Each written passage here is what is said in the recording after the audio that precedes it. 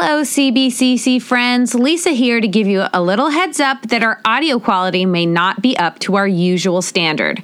This mini ep was not recorded in the Love Nest. No, Brad and I have flown the coop and took our handheld recorder with us. Don't fret, you'll still hear everything, and while our audio quality has suffered, our love for Rogue and Gambit has not. So stay tuned and thanks for listening. Bum bum bottom bum bum bottom bum bum bottom bum bum bottom bum bum bottom bum bum bottom bum bum bottom bum bum doobie doobie da da da doobie doobie da da da doobie doobie da da da bum bottom bum bum bottom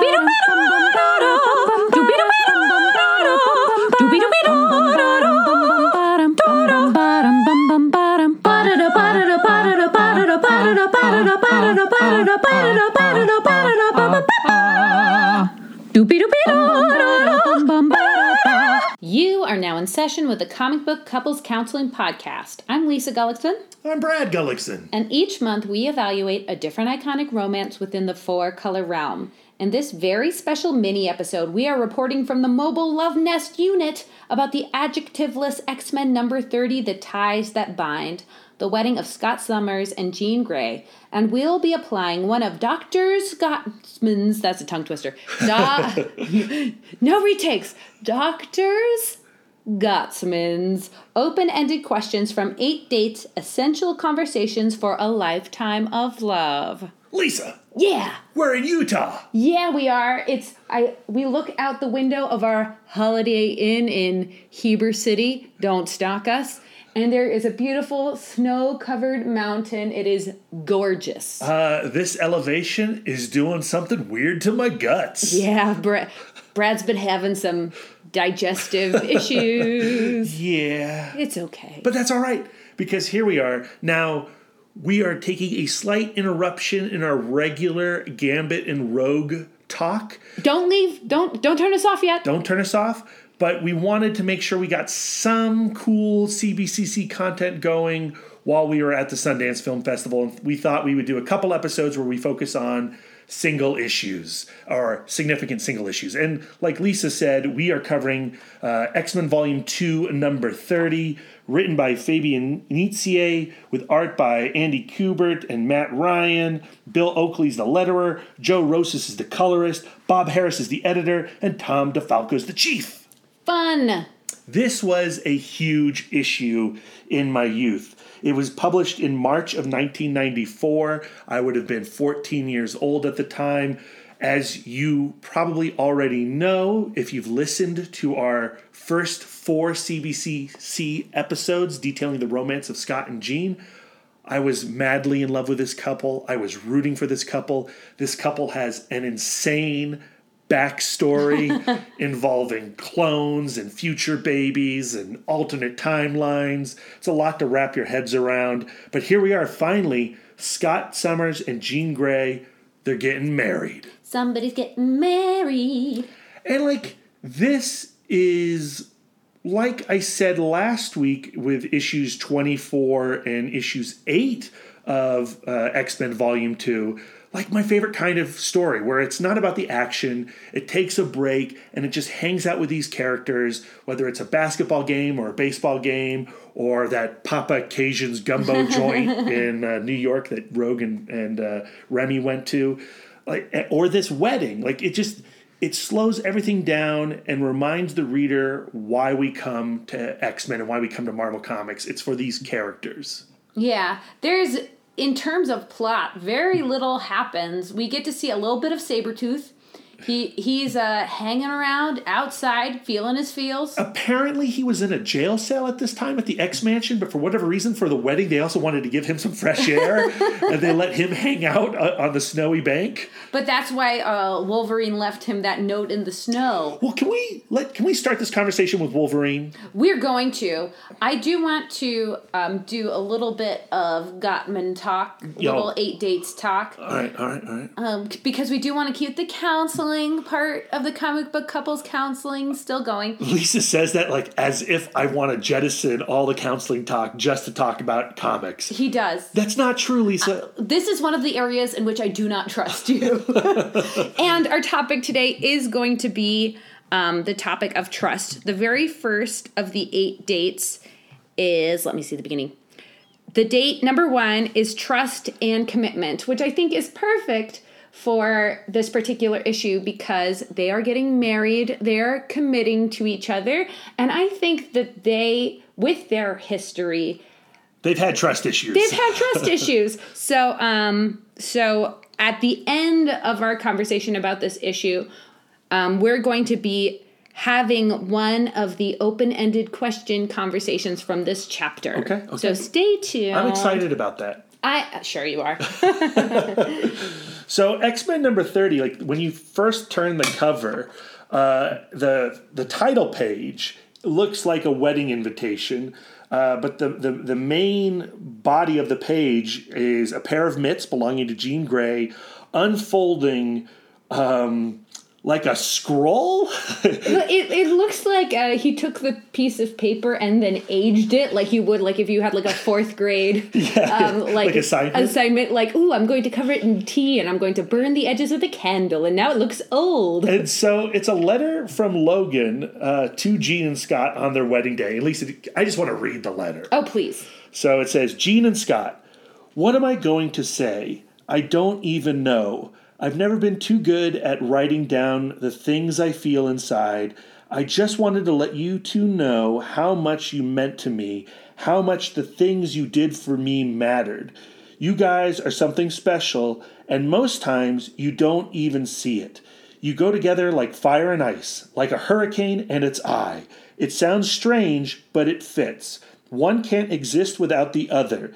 Although fire and ice, that's not a really good example. They extinguish each other, or they don't hang out. Well, it's Wolverine. Each one makes the whole stronger than the parts. I'm leaving for now because the old knucklehead. I like how we wrote that out phonetically. Yeah, the old knucklehead's parts ain't better than the whole anymore. X-Men 25 has just happened. Magneto has ripped the adamantium from his body. He's just got his brittle bones to deal with. Now he's fragile, both physically and emotionally. Continuing.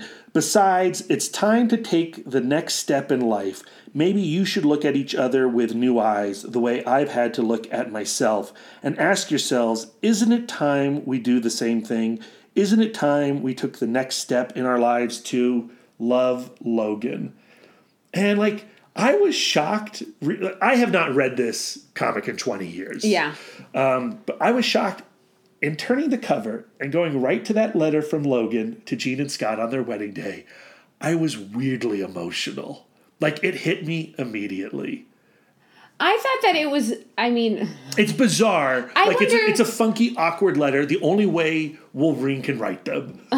Well, to me, I wonder about the timeline when Logan left the letter and his expectation of when exactly she would read it. Mm-hmm.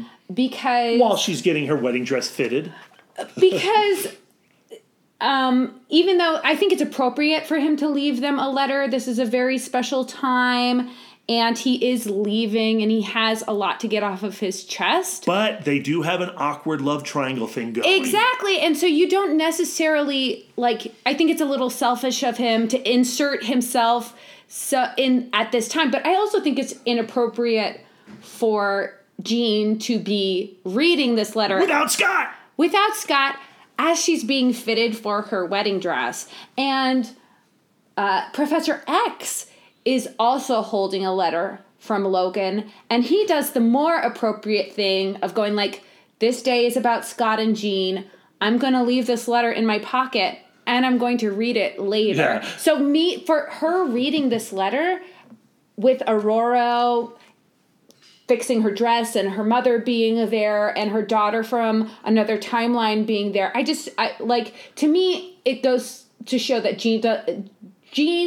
Jean's emotions are not resolved when it comes to Wolverine, and it's affecting her judgment. Yeah, I agree with you, but I just want to get back to how I felt. And okay.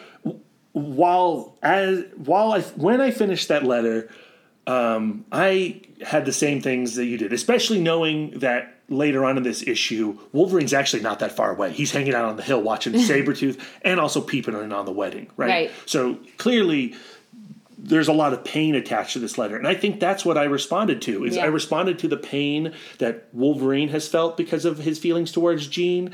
And I respond to the pain that Jean must be feeling also and the complications that she is feeling towards Wolverine on her wedding day.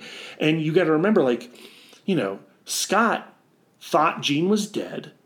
He married another woman named Madeline Pryor. Right. She turned out to be a clone of Jean. Creepy. Created by Mr. Sinister. Right. She turns into a villain, tries to kill her baby with Scott. But in her defense, there was a time where Jean also turned into a villain. Yeah. And, I mean, really, like, if you want more details on this storyline, you need to go back to CBCC episode number 2 where we covered it all in X Factor.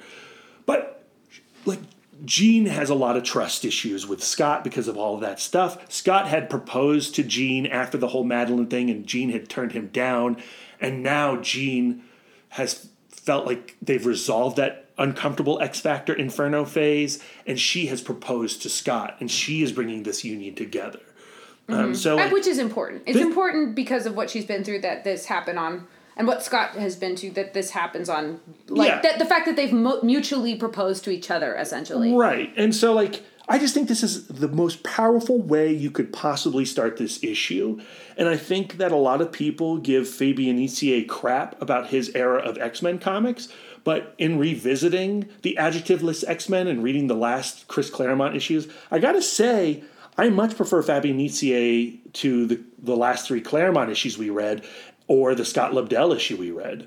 I love issue 24, and I really dig 30. I think that that's not a fair comparison, like comparing this directly to Claremont's last issues, considering what he had been going through. I know. Claremont, like, at his height in the Dark Phoenix saga stuff, that is, like, my favorite X-Men stuff in all its melodramatic glory. Right. I'm not saying that this is better than that. I'm just saying that people tend to dump on Nietzsche, and I think that's unfair because he does deliver the goods in the issues that we've read recently. Right. And the issues that we've read have been these kind of breaks in the action. Yeah. Which we really enjoy. Yeah, right. Okay, so that's how the comic opens. Right. And I enjoy that as well, but at the same time, as a person who has been a bride, I had one of my friends, Bruce. Oh man, Bruce. I never met Bruce, but I know a lot about Bruce. Because of this event. So he was a close friend of mine and all of my bridesmaids. I did not know you were going to bring this up. Okay. And it was 11 o'clock the night, and he never responded to my wedding invitation. And so I was like, okay, well, Bruce is a flake. I completely understand, whatever, he's not going to be there. So the night of my wedding, before my wedding, he calls me at 11 p.m. to apologize about not being able to make it to the wedding. And the reason he couldn't make it is because, he just didn't want to accept that I was getting married and I was moving on to this whole other part of my life. And I was just like, okay, whatever, Bruce. I'm supposed to be getting my beauty rest. I'm getting married to the man I love tomorrow. And the last thing I want to be thinking about is your dumb ass. So Bruce is your Wolverine. He's my Wolverine, except for, like, I would never. You never made out with him during the Extinction Agenda? No, we had never smooched.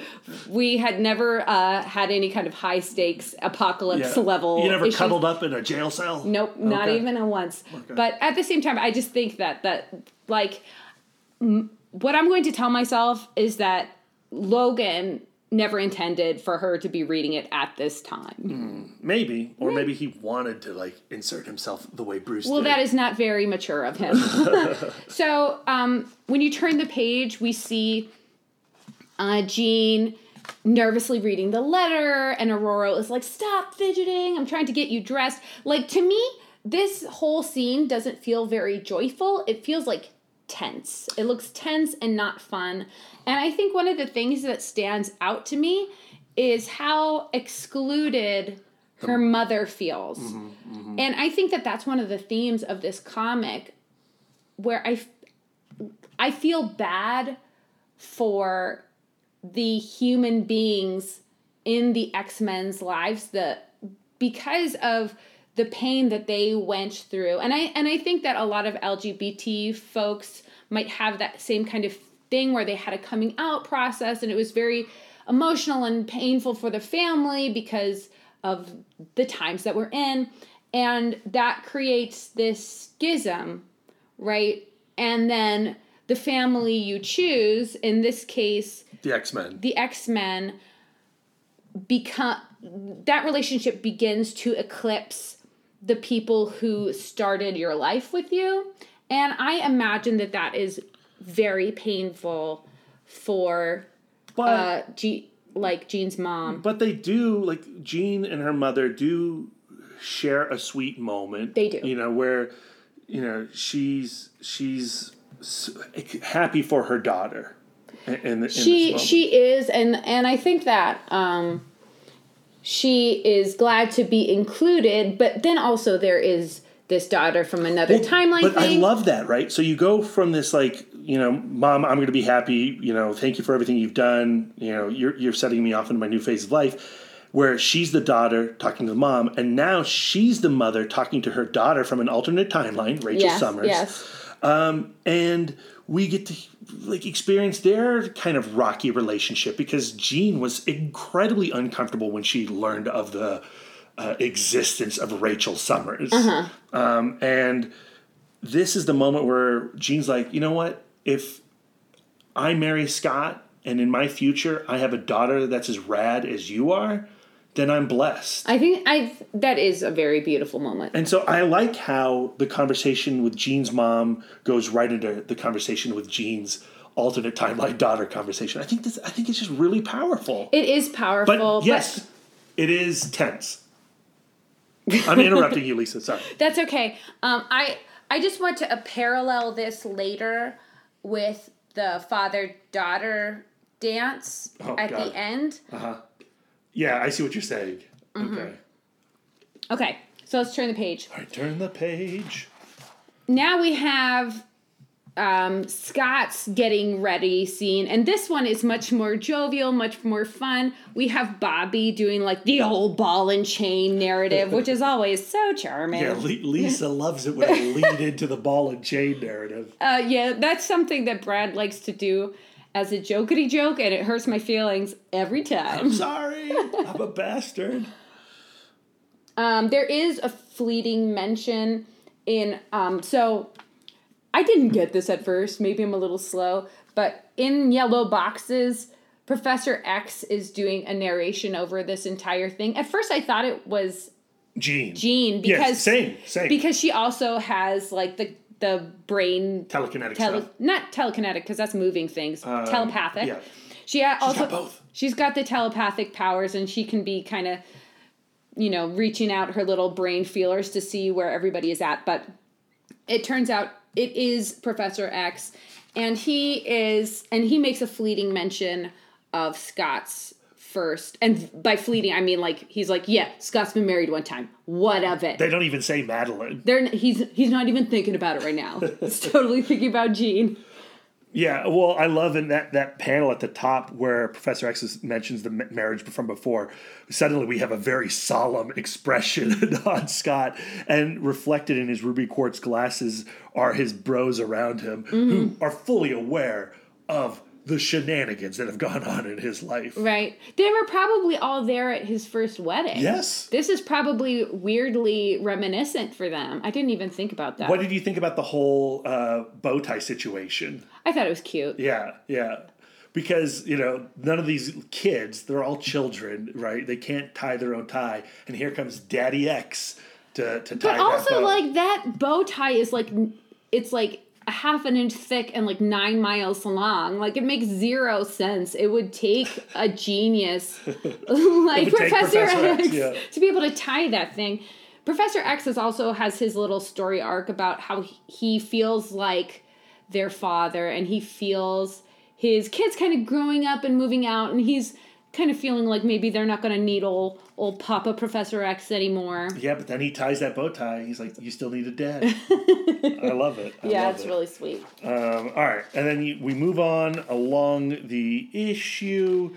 We get a really beautiful shot. I love this image of... The double page spread of the wedding. This is the anticipation before the wedding. So, I've only seen this in movies where they have like this awkward time. Well, it's an outdoor wedding at the school, and Scott is just standing there waiting for Jean Grey to arrive. But then we get like a Scott Summers eye view of everybody in anticipation waiting for the wedding to start. And who's your favorite? Let's just straight up tell me, when you look at the spread of all the guests, who stands out the most to you? Who stands out the most to me? Ooh, I didn't think about this. Well, Jubilee looks miserable. Yeah. And, you have Gambit and Rogue. They're holding hands. They're together. They're like a couple now. Yeah. I mean, my eyes went right to it, Lisa. Oh, where? You tell me. Psylocke with her boobs out. Oh, there's always one. But Psylocke has always, used her cleavage to woo the eye line of Scott Summers. Who wouldn't? If I had a bod like Psylocke, I would never be clothed. But look at her. She's front row. She is standing while everyone else is sitting. Her hands are literally fists. They're clenched. And she has chest forward. She's like, yo, we can call this off right now and get with this. You remember what my piano teacher from the time I was 10 years old, you remember what she wore to our wedding, right? She wore a skin tight cheetah print. I do. That lady is the most. There's always one at every wedding. Nobody knows what to wear. Yeah, but I mean, this is why you buy the comic, right? You buy it for this spread. Yeah, nobody looks happy though. Oh no, that's not true. Artie and Leach, they look miserable. Bishop, he's got a smile on his face. That's a smile, and he's enjoying the shoulder touch from Rachel Summers. They're two individuals outside of their own timeline. They get each other. Oh, that's nice that they have each other. Quicksilver, and with his daughter, with Crystal, he's got a smile on. So smile. And I don't know who that blurry dude is in the back, but he's got a little bit of a smile too. Yes. Presumably, there are some human regular OG. Yeah, well, I mean, there's Mrs. Grey, Moira's there. Who are they? I thought that was. I don't know that's I don't know. Is that Jean's? I think these are Jean's parents. No, this is Jean's mother. She's got the same outfit on as she had before. I don't know who these people are. Well, let's just turn the page. This is a bunch of white people, though. Oh, no, Bishop. Oh, nope. There you go. There's two. Yep. Two people of color. Yep. Oh, and then, Psylocke, she's a white person in an Asian body. That's not weird. And Storm, she's the maiden of honor. Yeah, that's nice. I like that even, Gambit still can't resist openly hitting on Aurora as she walks down the aisle. Yeah. And then Rogue is like, will you hush? Looking good, Stormy. Yeah. He's not wrong. Mr. Grey, he does get to give Jean away. And I think that that's really lovely. Just like my father gave me away. Don't start crying. I'm not. All right. And then now we have the ceremony. The priest is there. Is that a priest? I don't think it's a priest. Minister. A priest, yeah. Officiant. I don't know these religious terms. Yeah. And I don't even know what denomination this wedding is. It's certainly not Catholic. Well, yeah. Because Catholics not allowed to get married outside. Well, that's true. But they tie this bow around their wrists. Listeners, if you know what denomination that is happening here, let me know, because I am actually curious. I know that's a Greek Orthodox thing, right? Tying them together. Again, Lisa, religion and I have no idea what's going on. I don't know. I've watched my big fat Greek wedding a handful of times. But what I find interesting is that Scott and Jean have put their vows together beforehand, but neither of them get to read it to each other. The priest reads both of their sides to them. And can we just read that? Yeah, sure. So this is the minister reading the vows of both Scott and Jean. There were times I was lost and you found me. There were days which were heavy and you lightened my heart. Through it all, since the day when we met, there was you for me and me for you. That hasn't changed. That will never change. Times have been good and times have been bad, and still our love has endured and triumphed. I take Scott Summers to be my lawfully wedded husband. Now this is, yeah, it's still going. I take Jean Grey to be my lawfully wedded wife. Through pain and passion, through sorrow and hope, through death and through life, no matter what tomorrow may bring, we will face it together. I now pronounce you husband and wife. And then the minister, in this one little panel, making the creepiest face, says, "Let's see a kiss now."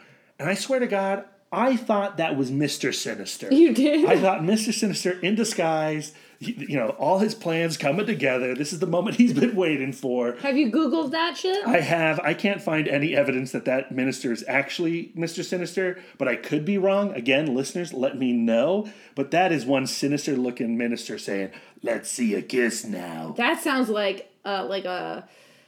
Who am I thinking of? My voice? No. I don't know. But they end up passionately kissing, and Professor X says, "And what a kiss we see indeed." Also a little creepy. The hoorays start with Jubilee. The applause, I realize much to my surprise, starts with me.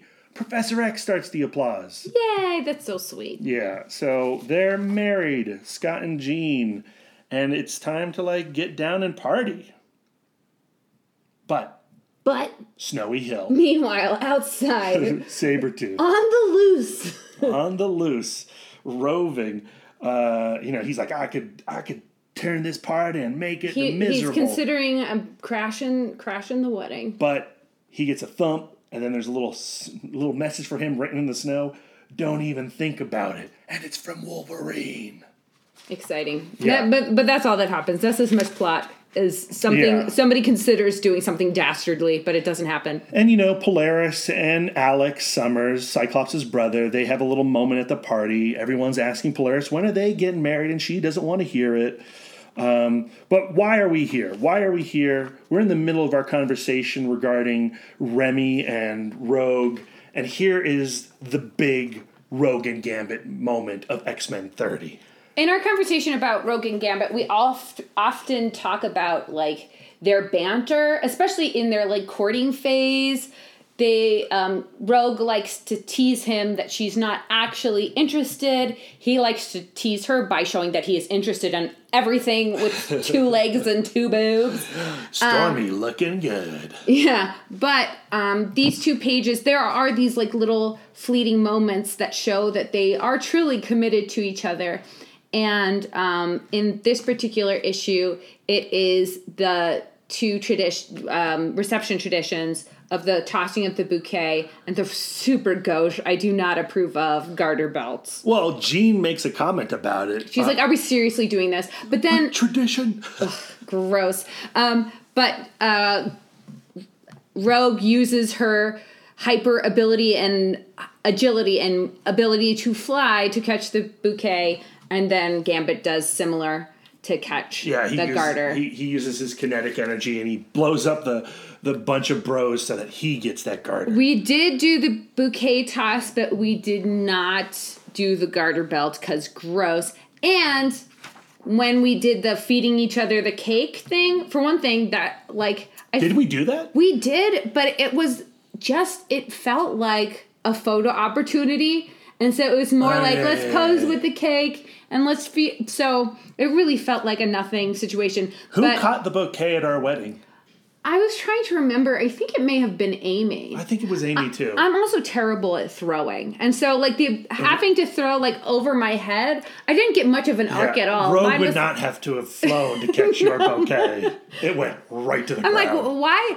It's bringing in our wedding reception brings in all of my insecurities. I have to throw a thing. I'm wearing a strapless dress, a stupid idea. And then later I have to dance. The whole thing was mortifying. But I did not smash the cake into your face because I am a sophisticate, unlike Jean Grey.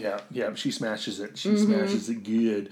And again, as they go forward, and they're on a hillside somewhere, in silhouette with the moon out. We see Scott and Jean just they're catching a quiet moment together, pressing bellies together. That is a weird silhouette. And who's watching them but their timeline children? Yeah, Cable and Rachel.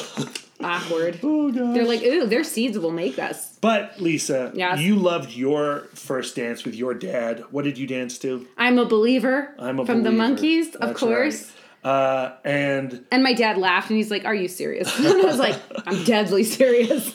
And we get a great father-daughter dance here, except it's not her father. Well, he does. They do have a father-daughter dance with her daughter, where she dances with her father, and then her mother dances with Scott, which is kind of sweet considering that Scott is an orphan.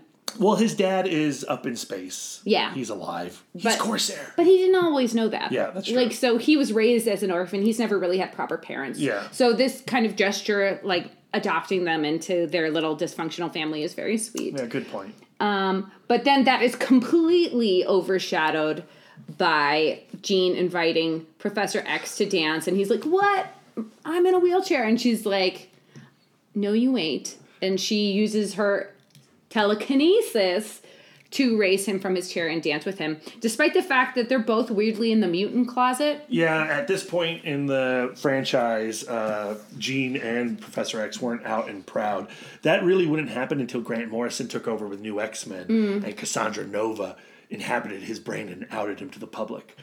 We talked about that in CBCC episode number 4. That we did. All right. Anything else we need to say about this issue? Well, we have this beautiful moment between Scott and Professor X, and Professor X has been feeling insecure through this. He's been feeling a sense of loss with his kind of oldest son, Scott Summers, growing up and moving out, and they have this really sweet moment where Scott comes in to tell him, I haven't always articulated this to you, and it's really important to me that you know this through all that we've been through, and you know me better than anybody else, and I want you to know that I love you, Charles Xavier. Yeah, I mean... And that kind of resolves Professor X's storyline throughout this issue. He's had a tremendous impact on Scott, and he is effectively Scott's father.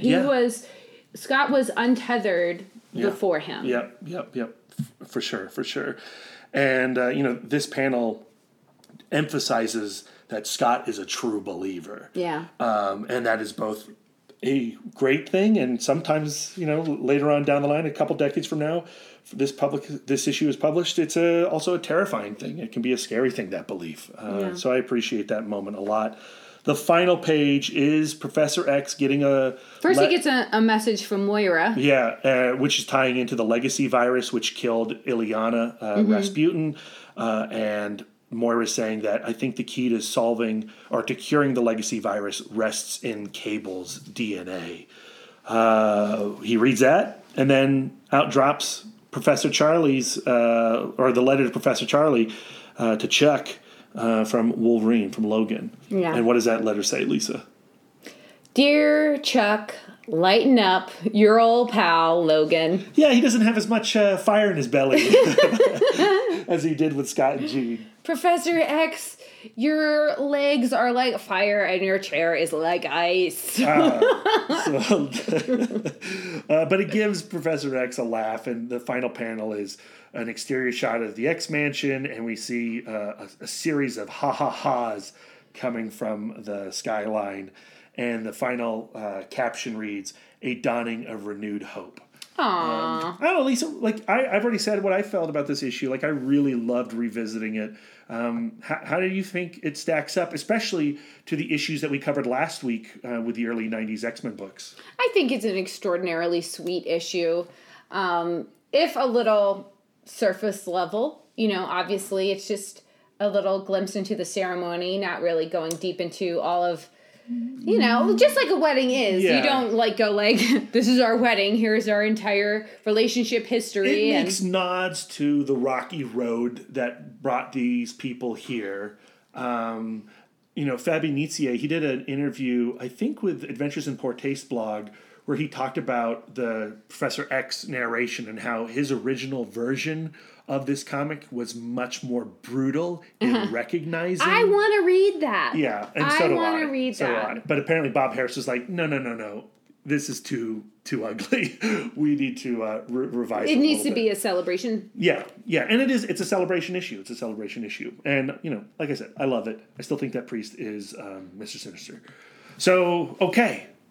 What, 8 dates? 8 dates. So, like I said, we're going to do one of the open-ended questions from Dr. John Gottsman and Julie Schwartz Gottsman's book, 8 Dates. Where are you going? I'm grabbing a thing for the end of this episode. Oh, okay. I'm still here. So the date is trust and commitment. I cannot focus because I'm racking my brain. Who is that musician? Oh, no. He had crazy hair and he did like super experimental prog rock in the late 60s. Crazy hair. We watched one of his like concert videos. David Bowie. No, and it was introduced by one of the guys from Bill and Ted's Excellent Adventure because he had produced it. Oh! You're thinking of the Roxbury documentary, Frank Zappa. Thank you. Sinister Minister sounds like a Frank Zappa song. From the time you said Sinister Minister to now, I have been 40% not present. Oh, I could tell. God damn it. And I was like drawing a picture in his head. I was like... Yeah. We're in the hotel room. We don't have our board with us. So we're not... No editing. Yeah, generally we edit our episodes because I have the most absent of brains. No, this is live. We're as close to it as possible. Okay. All right. So, Sinister Minister, Frank Zappa. John Gottman insists... Sorry. You keep trying to skip this part. John Gottman insists that the way to maintain a relationship is to continue to be curious about each other.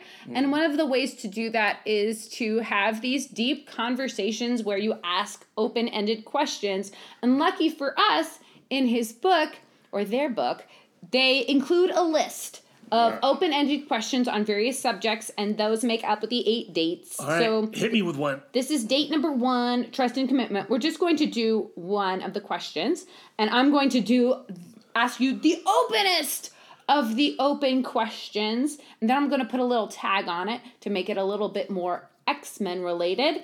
But what does trust mean to you? And then if you would like to also include what does trust mean to the various X-Men, you can include that as well. Oh, gosh. Oh, man. Let's both do what does trust mean to you first, and then we'll discuss the X-Men. What does trust mean to me, Brad Gullickson, your husband? I think what trust is seeing your partner as like an extension of you, right? Mm-hmm.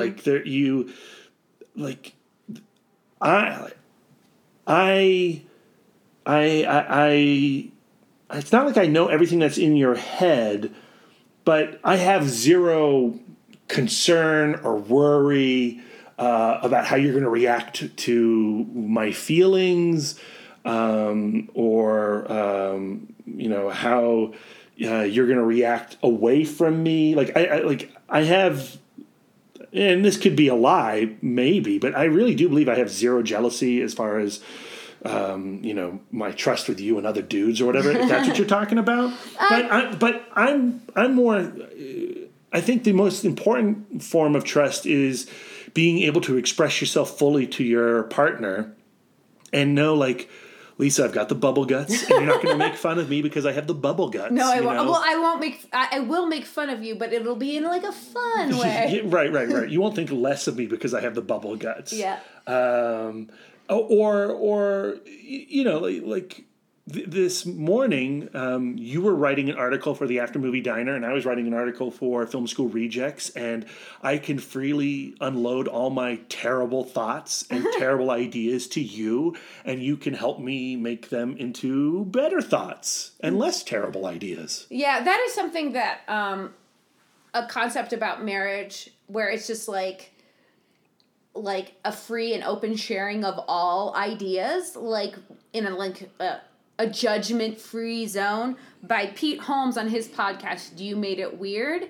He was talking about his relationship with his wife, Valerie, and he referred to it as weeding each other's garden. Yeah. Where I can express my ugly thoughts to you, and you can help me process them and put them into perspective without it reflecting poorly on me as a person, and you can do the same for me. I think that's an important part of trust, where you go like, I trust that there's nothing that I could do, nothing that I would do that would make you not love me anymore. Yeah. There's no thought I could have. There's no opinion I could take.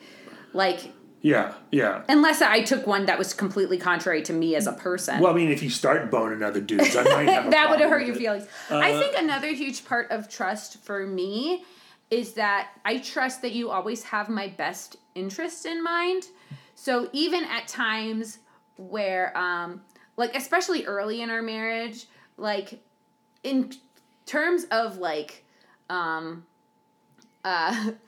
we have different bodily needs. I need to be fed on a regular schedule every 4 to 6 hours. And Brad is a little bit more like a camel, where he'll eat one time and then he'll just go for days. And it was particularly apparent when we would do conventions. Or Sundance. We've had this conversation already yesterday. Right. So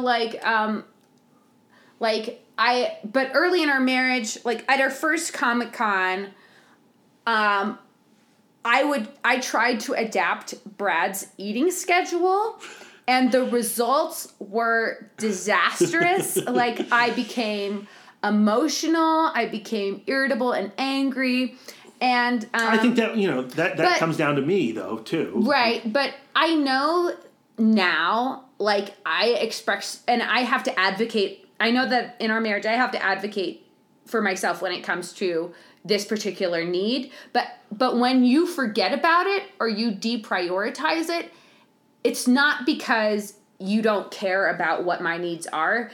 It's just I don't think that any of your actions are to be hurtful towards me. Mm-hmm. They might be absent-minded because you're excited, but nothing. I trust that nothing you do is to harm me specifically. Mm-hmm, mm-hmm. Yeah. That's an excellent example, Lisa. Oh, thank you. What about with the X-Men, trust-wise?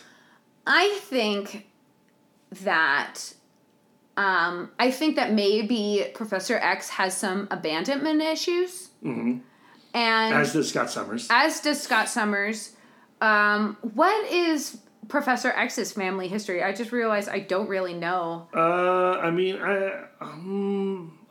Beyond his early day relationship with Eric Magneto, I don't know if I know off the top of my head either. But I think that his relationship with Magneto would be a huge emotional scar. His various romantic failings also with Lilandra and Moira and I think Legion's he has mom. If we go to attachment theory. Mm-hmm. I think he has a little bit of an anxious attachment. Yeah. I think that Scott Summers also has a bit of an anxious attachment. I think a great example of Scott's anxious attachment is not from this issue, but from our last episode where we saw him and Jean reunite at the airport, mm-hmm. where he was... Oh, right. Mm-hmm. Where in X-Men 24. Right. Yeah. Where he had just become aware of some Mr. Sinister shenanigans. Right. And instead of staying with Jean and going through it together, he preferred to leave and process his emotions on his own. That's a sign of anxious attachment. Yeah. And that happened big time in X Factor when we talked about that too. Because the way he handled, his anxiety and he could not share anything with Madeline. So he has some trust issues. Yeah. What about Jean? I mean, I think, with Jean, and especially with Wolverine, she does not trust herself around Wolverine because she is dramatically attracted to Logan. Yeah. She's got the hots. She's got the hots for that little fuzzball. Yeah. So she doesn't trust herself. I think that Rogue is another one who is plagued with distrust of herself. Mm-hmm. And that is because of her curse, her ability. Curse and her history with Cody. Mm-hmm. And so I think this issue, X-Men 30, is a big moment for the relationship of Gambit and Rogue in the sense that they look at Scott and Jean as having figured it out and made it work and something to idolize. And it is an event that pushes Rogue and Gambit together. And I think we're going to see that play out as we return to our Rogue and Gambit conversations. Yeah. But yeah, okay. Anything else we need to add before we get out of here? Have we learned anything from this discussion of trust or reading this issue? I don't know. It's hard to say in such a mini format and in the environment that we did because I didn't really even consider that before we pressed record, and usually I do. I can't say that I've learned anything as it relates to my own relationship. I think your examples of trust were apt and biting and recognizable. but like you realize in terms of that specific example, my trust level has changed. Yeah, in the 10 years we've been together. Early in our relationship, you forgetting to feed me on a regular schedule would hurt my feelings. Mm-hmm, mm-hmm. And I would go well, Brad, that's what we call him, Brad, when he's at a convention. Before I would take that personally, that you deprioritize that need. Now I don't take it personally at all. Now I feel totally free to advocate for myself and prioritize that particular need. Yeah. I think the last thing to say is, issue like this where the union finally happens after decades. 1963 is the first X-Men comic, and they were, Scott was pining after Jean almost from the jump. To go from 1963 to 1994 and then finally become an item, a married couple. But this is only 1994, and since this issue, so much has gone down. Jean has died a couple more times. Scott has died a couple more times. They have been pulled apart. They've been pushed together. They've been pulled apart again. It's one of those things where you would like to finish this issue and go my favorite couple. Happily ever after. They're together happily ever after. But we've said this on this podcast before, writers don't know how to write married couples. Yeah. And for as much as I love Scott and Jean, they're not a couple like Sue and Reed, right, from the Fantastic Four, where our imagination sees them together forever. Our imagination with Scott and Jean, the way we want to see this couple is we want to see the roller coasters of their lives. Will they, won't they? Yeah. Similar to the Gambit and Rogue stuff, right? Yeah. After this event, Scott and Jean go on their honeymoon to the future and raise baby Cable to be adult Cable. Which we have done on an episode. Yep. I can't remember. CBCC episode 3. Thank you for being there with the numbers. So go back and listen to that episode. Go back and listen to our whole Scott and Jean conversations. It's, it was our first run at this podcast, but it's some of my favorite conversations that we've had. Yeah. The 5 love languages. Chapman. Dr. Chapman. Yeah, Dr. Chapman. All right. So that's all for today, Lisa, do you think? Yeah. All right. Next week, we are still in Utah, so we'll be doing another episode similar to this one without our board and no editing. With the mobile Love Nest unit. And we're going to return to an issue that is much more Gambit and Rogue centric. It comes from the 2012 Gambit series, written by James Asmus and illustrated by Clayman, Leonard Kirk, and a whole bunch of other people. We're picking issue number 11. And at this point in Gambit and Rogue's relationship, they have broken up. No! So expect some turmoil next week.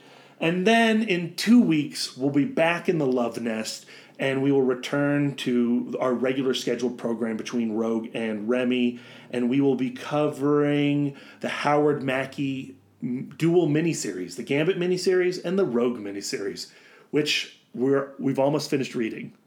And yes, that's true. We've got thoughts on it. There's tabbies in there. Yeah, lots of tabbies.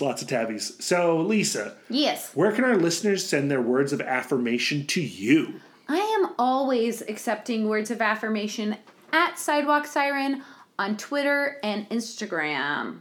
And don't forget, you can always email us at cbccpodcast@gmail.com. You can ask for love advice. Yeah. You can make suggestions of couples. Yeah. You can disagree with our opinions. People have done it. Like, be kind. We are very sensitive. Yeah. Brad. Yes. Where can our listeners send their words of affirmation to you? You can send all your words of affirmation to @MouthDark on all social medias. Go to iTunes, leave us a 5-star review. We really appreciate it. That's the type of affirmation we love the most. Mm-hmm. You should also go to the After Movie Diner because Lisa is writing Sundance reviews for that website. And head on over to Film School Rejects where I'll be writing articles on Sundance there. And he's also writing about Picard. Oh, yeah. The first episode of Picard just dropped, and it is amazing. Oh, my goodness. Love me some Star Trek. Oh, man. Maybe in iteration episode 90,000, we can include some Trek comics. Oh, there's lots of good Trek comics. Okay, so there you go, folks. And don't forget to commit to this podcast on iTunes, Podbean, and Spotify. Subscribe to us at all of those places. Yeah, please do. Yes. Until next time, Lisa, keep your love tank full. And your psychic rapport open. I almost said your part. I know you did. It was awkward. No, but we're good. No editing. Bye, guys. Bye. Doopy doopy. Bum bum ba da bum bum ba